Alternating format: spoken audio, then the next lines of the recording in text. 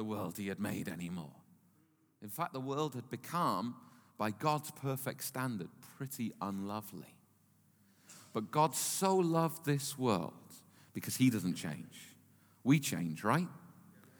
Oh, maybe you're all perfectly unchanging. I don't know. It's pretty steadfast. We change, but God doesn't change. His love doesn't change. The Bible says that he so loved the world that he sent his only begotten Son, that whoever believes in him should not perish, that is, should not know the bitter taste of death in this life and the ultimate eternity of death. No. If you believe in God, you should not perish, but should have everlasting life. That's an incredible mission, I think. I think it's absolutely fantastic that God should look upon the world of his creation, even though this world oftentimes denies the God of its creation, that God should look upon this world and say, do you know, I think we need to go on a mission. I'm always reminded of the Blues Brothers. Anybody like the Blues Brothers? We're on a mission from God. There's three of us, okay. But God is a God of mission. He's a God of the going, of the sending. He's a God who will always be reaching out for those who are last or least or lost or in some way left behind. God is a God of mission. And we see that so perfectly demonstrated in the life of Christ. But he invites us into that mission as well. God invites us into that mission. You know, just before we sang another song, didn't we? How great is our God. And it goes, how great is our God? Sing with me. Yeah? How great is our God? I don't know whether you realize that it's evangelism that you're doing right there. Did you realize that? You're kind of saying to one another, God is great. Would you like to sing that with me? Yeah? And, you know, we can sing these things.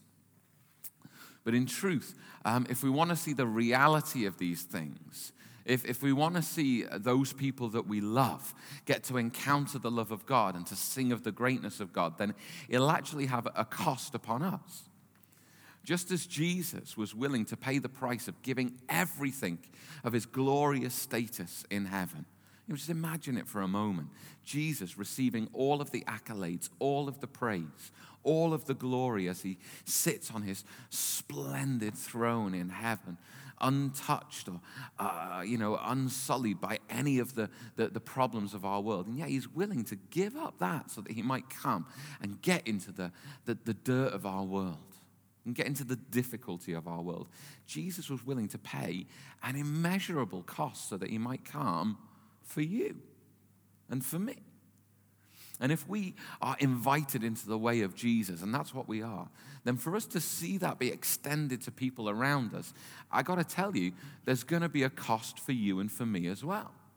You know, Jesus made this super plain right from the get-go. He says to people, in this world you will have trouble. And the truth of the matter is, the closer we get to God, sometimes it seems the more trouble we have. Has anybody ever experienced that? Yeah? But then he invites us to do something remarkable. He says, but take heart, for I have overcome the world. You know, we read some incredible verses from 1 Corinthians 15 this morning that remind us of the victory that Jesus Christ had over death. Because we've talked about his death this evening, but remind yourself, he rose from the grave. Death could not hold him. He is risen and he is victorious. And because of that, we have a hope. Because of his life, we have life now in all its fullness and forever. Now, Jesus Christ invites us into that life, but he tells us there's a price to pay and there's a cost to being part of the mission of God. I wonder if you've got a Bible, you might want to turn to Matthew 26. There are some Bibles scattered around, and I'm sure these verses are going to come up on the screen as well. And in Matthew 26, we're kind of getting to the crunch point of the story of Jesus here on this earth. And like I say, Jesus has done nothing wrong. Nothing wrong. In fact, quite the opposite. Jesus has done everything right. You know, if Jesus wasn't so nice, he'd be really irritating. Because he's one of those, he never does anything wrong. But it's great that Jesus is just so lovely as well. He's literally done nothing wrong. And yet, in inviting people into a true and a living way, and not some dead religious way. He's got the backs up of the powers that be, and we're getting to the crunch point here where they're going to put him to death. And Jesus has been, he institutes something that we call communion, or the Lord's Supper. We're going to share in that this evening shortly. And after that, through some very difficult conversations, Jesus goes, the Bible says in Matthew 26 and verse 36, he goes with his disciples. Those are the people that follow Jesus. He goes with them to a place called Gethsemane. And he and Jesus said to his disciples, "Sit here while I go over there and pray." And taking with him Peter and the two sons of Zebedee, he began to be sorrowful and troubled. Jesus knows what's coming up ahead. He knows how his mission is going to unfold. You know, when trouble comes into your life, when you find yourself in places of sorrow or of grief, sometimes, you know, you don't really want to be around many people, do you? That's fair, I think, isn't it? You know, Jesus had been at times previous to this with huge crowds. We heard about this morning, Jesus feeding 5,000 people. That's a pretty big crowd. Not many of you had that many for Sunday lunch, did you? Thank goodness. Oh, did you? Okay, good. We don't tend to have that size of crowd, but Jesus had this ridiculously big crowd. But it kind of gets whittled down when people start to realize the cost of being on mission with Jesus. And here he is just with 11, because one of them has skulked off to play his wicked part. But Jesus is so troubled, he's so full of grief that he says, I just want to be apart. And just the very closest friends that he has, Peter, James and John are those two sons. They go together, and in verse 38, he said to them, "My soul is very sorrowful, even to death. Remain here and watch with me." And going a little farther, he fell on his face and prayed, saying, "My Father, if it be possible, let this cup pass from me. Nevertheless, not as I will, but as you will." And he came to the disciples and found them sleeping. And he said to Peter, "So, could you not watch with me 1 hour? Watch and pray, that you may not enter into temptation. The spirit indeed is willing, but the flesh is weak." Again, for the second time, he went away and prayed, and "My Father, if this cannot pass unless I drink it, your will be done." And again he came and found them sleeping, for their eyes were heavy. So leaving them again, he went away and prayed for the third time, saying the same words again. Then he came to the disciples and said to them, "Sleep and take your rest later on. See, the hour is at hand, and the Son of Man is betrayed into the hands of sinners. Rise, let us be going. See, my betrayer is at hand." You know, Jesus sees and understands and deeply feels the journey of his life, his earthly life. And, you know, just as we've described him coming down from heaven to this earth, and even kind of coming and being born in such humble circumstances. How many days is it till Christmas? Not many, is it? We'll remember then, won't we, that Jesus was born and wrapped in these swaddling cloths, nothing much to look at, and laid in an animal's feeding trough in a manger, for there was no room in the inn, as we say. It's incredible humility. But even beyond that, we see here that Jesus, his life has progressed in this track, so that he comes into this place of incredible sorrow, even to death, as he understands what is going to happen in his future. He's going to take upon himself all of the sins of the world, all of your wrongdoing, all of my wrongdoing, all of the consequence of all of that sin, all of the brokenness of the world. Jesus is going to take it upon himself, so that there might be healing and hope and new life in and through him. It's coming down and down and down and down. You know, we can learn a great deal from Jesus as he deals with his grief and his loss.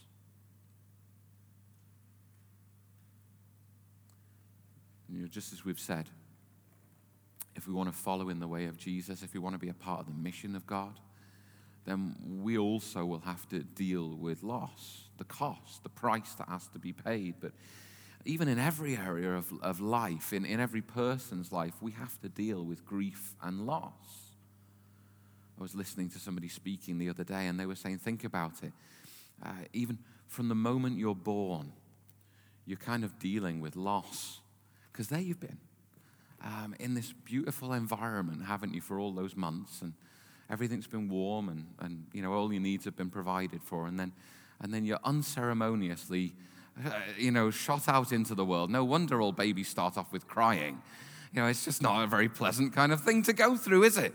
And I don't know, no babies can kind of think of it, and you don't remember these things, but if we could remember, I'm sure our first thought must have been, oh, I didn't really want this. Let me go back in, it was nice. There's this sense of kind of stepping out into the kind of cold and sharp and harsh realities of things, but more seriously, we go through life and we have to face various sorrows and losses and griefs as we go along the way. You know, we face loss within relationships, within friendships. We lose people as we go along, and folks senior to us pass away, and we're left with the grief of their passing and that kind of ache that comes with their missing. And there are so many other losses in life, the losses of disappointments, of hopes not realized, of dreams that never seem to quite come to pass. And there are so many different losses and things that rightfully we need to mourn and to grieve over. And as a church, over recent weeks and weeks to come, we're talking about what it is to have an emotionally healthy spirituality. You see, Jesus Christ endured more than anybody before or since. And yet, somehow, he remained whole within that. Somehow, even in his humanity, he remains somebody who can invite us to be like him, to follow in his way and in his model, because even in his pain and his misery, he knew what it was to mourn and to grieve and to sorrow rightly.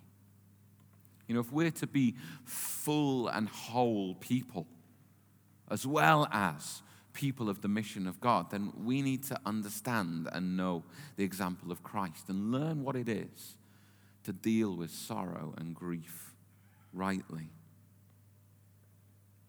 You know, Jesus sees the deep horror of it all, and he asks God, is there another way I can fulfill your plan, if it is possible?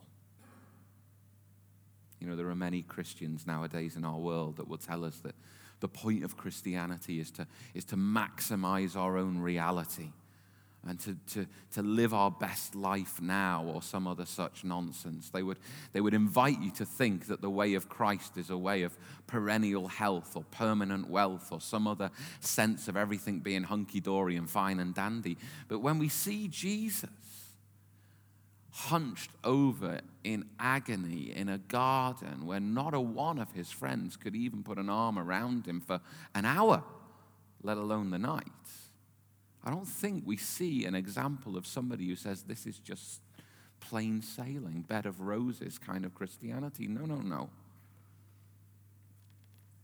If it is possible.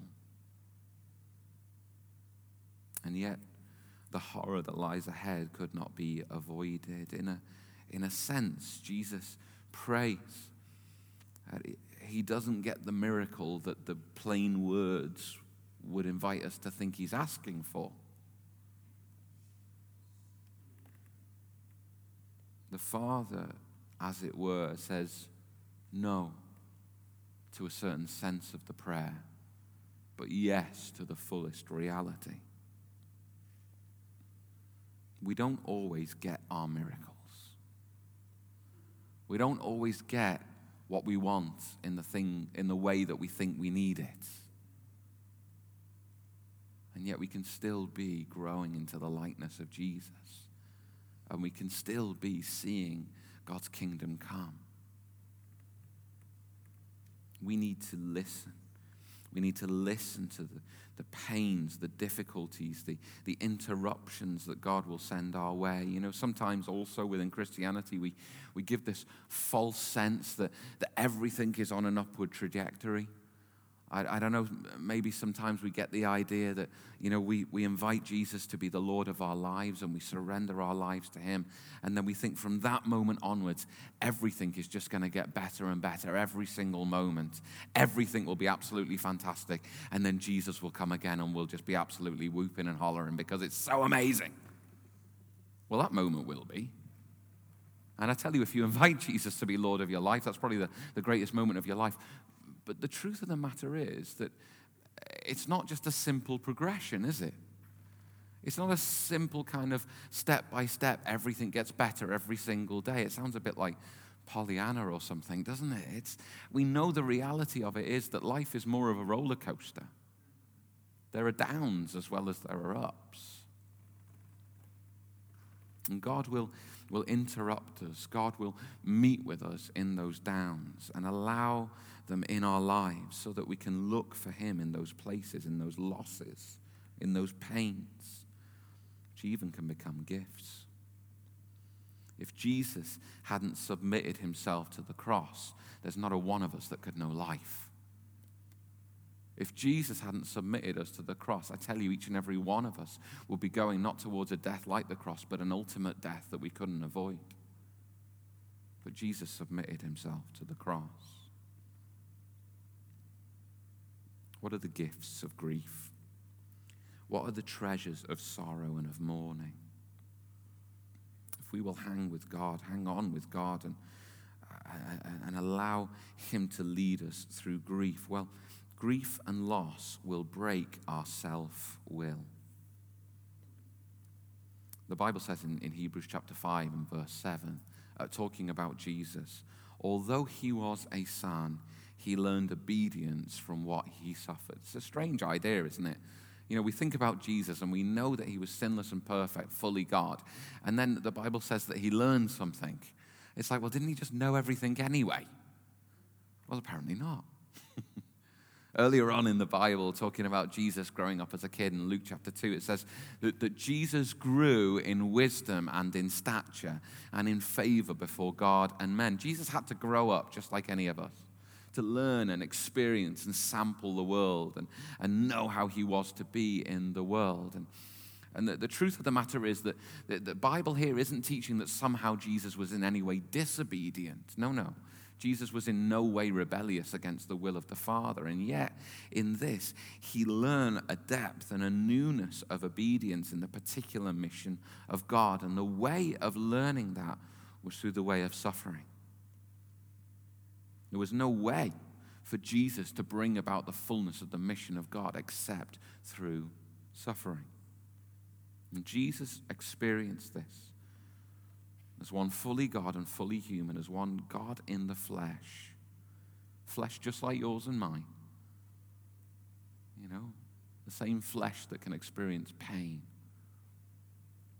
The same flesh that can be cut or broken or wounded in various ways.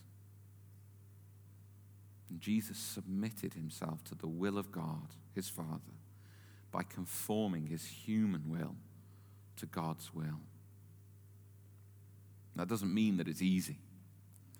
This prayer, this passage is a passage of struggle and of wrestling. This morning, we considered something from the book of Job. It's a whole book of wrestling and a whole book of struggling. You know, if you ever find yourself struggling and wrestling in your Christian walk, please don't think you're on your own. You're really not. This is a time of genuine wrestling and struggling, of pain. Jesus he's wanting to fulfill the will of the Father. He's wanting to bring hope and salvation to the world, but he's seeing the pain and the problem that faces him, and he's asking for another way. Jesus told the Father about how he felt in the moment. He wasn't before his Father thinking, "Oh, I'm just going to pretend like it's not happening and somehow impress the Father God." Jesus doesn't need to do this. Jesus has been eternally in perfect communion with God. He's not going to put up a front now. He's not going to pretend now. You and I, sometimes we fall into the trap of thinking that somehow we need to impress God or impress the people around us. If we just kind of put on the mask of everything being fine, then somehow we'll kind of soldier on and find our way through. Can we follow the example of Jesus? We can be totally open with God our Father, with our struggles, with our desire to find another way. And Jesus was.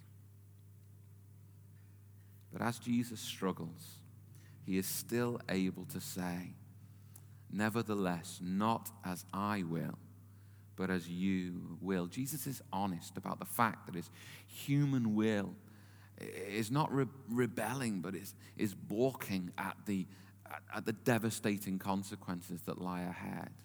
Jesus owns that before God, his Father, and says, "Yet not that will, but the will of my Father, which I have submitted to. That's what I will do in perfect submission." 3 times Jesus prayed that same thing. He didn't automatically just simply do what was right as some sort of robot. Jesus wasn't some programmed savior, just, punch in the program and then wheel him out and off he goes. No, Jesus felt the misery.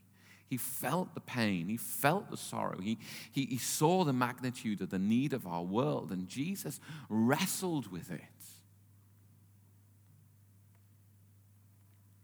And he learned obedience from what he suffered, the Bible teaches. Jesus learned this in his way, sinlessly and perfectly, so that we may learn from Jesus that has struggled and learned and prayed for obedience is the true obedience. Jesus, in inviting you to be like him, in inviting you to be part of his mission, is not looking for you to kind of flick some switch on the back of your head as though you're some sort of action man and then somehow just kind of be wheeled out and off you go. He didn't make you that way. He made you with reason. He made you with feeling. He made you with passion. He made you with foresight and the ability to kind of figure it out. He made you so that you can look at the mission that lies ahead and you can determine that you're willing. I wonder, Christians, do we all too often kind of say the right words without actually wrestling with the calling of God, the mission of God that he's inviting us into? It's okay to honestly wrestle with these things and learn obedience to the way of God. Grief and loss breaks our self-will, and grief and loss will teach us to let go. To let go. The Bible teaches us that the revealed things of God, they belong to us and for the generations to come.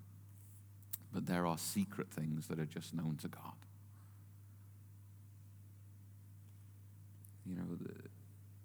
In some senses, in an ultimate sense, suffering and death and loss is a mystery. We know, the Bible teaches us and we experience it, that God is good and his love endures forever. And yet, we oftentimes find ourselves wrestling in the difficulties of this life. We can't fix people. Did you know that? You can't fix people. We can't save people. We can't make this world the world that God ever intended it to be. We can do good things. Don't get me wrong. We can show kindnesses. We can intervene in unjust situations. We can contribute of our lives, of our passions, of our resources. We can do so much good. But ultimately, we can't fix people. We can't fix this world. That's God's business. Grief and loss and sorrow invites us to come to our limitation and to submit everything to God. that he may be glorified in salvation and in hope. Grief and loss breaks our self-will. It teaches us to let go. And grief and loss empties our hearts, creating space for God to fill. Do you ever find that your life is full? Do you ever find that busyness, or even all the things that you've kind of got passionate about over the years, somehow fill you to the extent that you kind of, you go days without thinking about how to kind of become more Christ-like or how to engage with his mission? We can get incredibly busy in our lives. We can get incredibly full, not just with good things that we love, but we can get full with some of the negative experiences and negative things of our life that we just haven't been able to let go of. Grief empties us if we'll let it, creating a holy vacancy for God. Loss creates space for the love of God to come in. Very literally, when we lose something, there inevitably is space. And if we will let, then God will come in. Our souls can be enlarged. If we pay attention to God in these times of loss, then something remarkable can happen spiritually. It might be possible that we may not just lose things that are precious, but we might lose some of the junk of life, creating space for God to fill us with his presence. And in this also, grief and loss can teach us about prayer. Isn't that profoundly what is happening in what we read? That Jesus is talking with his Father. He's talking it through. He's talking about every aspect of what it is to be faced. Jesus prays. He prays to the one who he loves above all else and who he knows loves him above all else. We frail people, if Jesus prayed as much as he did, how much more do we need to? You see, prayer is about being with God. Jesus invited his disciples into this, didn't he? He brought them all to the garden. He brought the three to be apart with him. And he said this, he said, "Remain here and watch with me." It's not so much about the saying or the doing, is it? It's more about the being and the being with Jesus. Truthfully, that's what prayer is most profoundly about. It's about being and being with God. And he gives us that exact same invitation that those disciples received in the garden. He says, "Come, remain here and watch with me." Watch, listen, understand, experience. Jesus invites us into this way. And it's the path toward the new. It's a path through death toward resurrection. John chapter 12 and 24 profoundly tells us this truth from the lips of Jesus. He said, "I tell you this truth, that unless a kernel of wheat falls to the ground and dies, it remains only a single seed. But if it dies, it produces many seeds." And Jesus knew that his life, once and for all, given over fully, could produce immense life, extravagant life, life springing up through all of human history and right across the globe. And truthfully, it has. And millions and billions of people have known the life of Jesus Christ. And many of you here tonight know exactly that. Jesus knew that it was worth his life being sown, his life dying, so that he might come to newness of life, and you just like him, and me just like him. Sorrow and grief leads to what is new. When sorrow and grief is surrendered to God, when it's the journey that we journey with God, when it has these goals in mind that we might become like Jesus and that we might join him on his mission, these sorrows, these griefs, even this death will lead to resurrection, and it'll lead to newness of life. And so I would ask you this evening, do you run away from sorrow? Whether within your own experience or within the lives of those around you, do you run away from the griefs and the pains and the troubles of our world? Or are you willing, like Jesus, to sow your life so that resurrection life might profoundly, genuinely come in your experience and in the experience of those around you? Would you pray with me this evening? Can we do that together?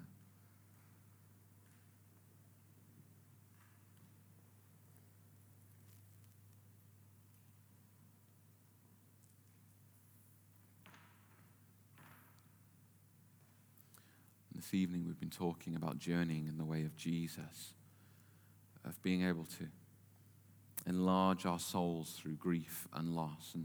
And we talk about these things not so that we will just have some sort of spiritual experience and then have some sort of personal benefit. We might feel a bit better about things or whatever. But we talk about these things because we believe that God invites us into these ways that we might genuinely be emotionally healthy, spiritually healthy, that we might be people who are like Jesus. Jesus perfectly healthy, perfectly content in the love of his Father. I think that'd be a good place for you and I to be. And we talk about these things also because we live in a world that needs to know the love of Jesus Christ.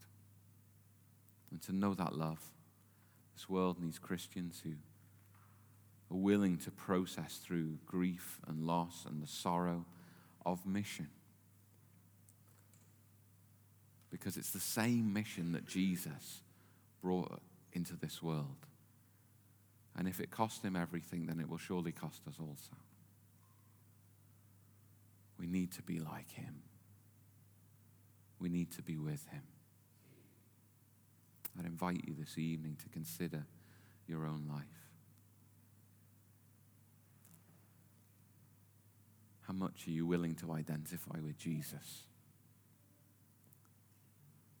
In his griefs, in his sorrow, even in his death, and then in his resurrection and newness of life. Will you identify with him in these things?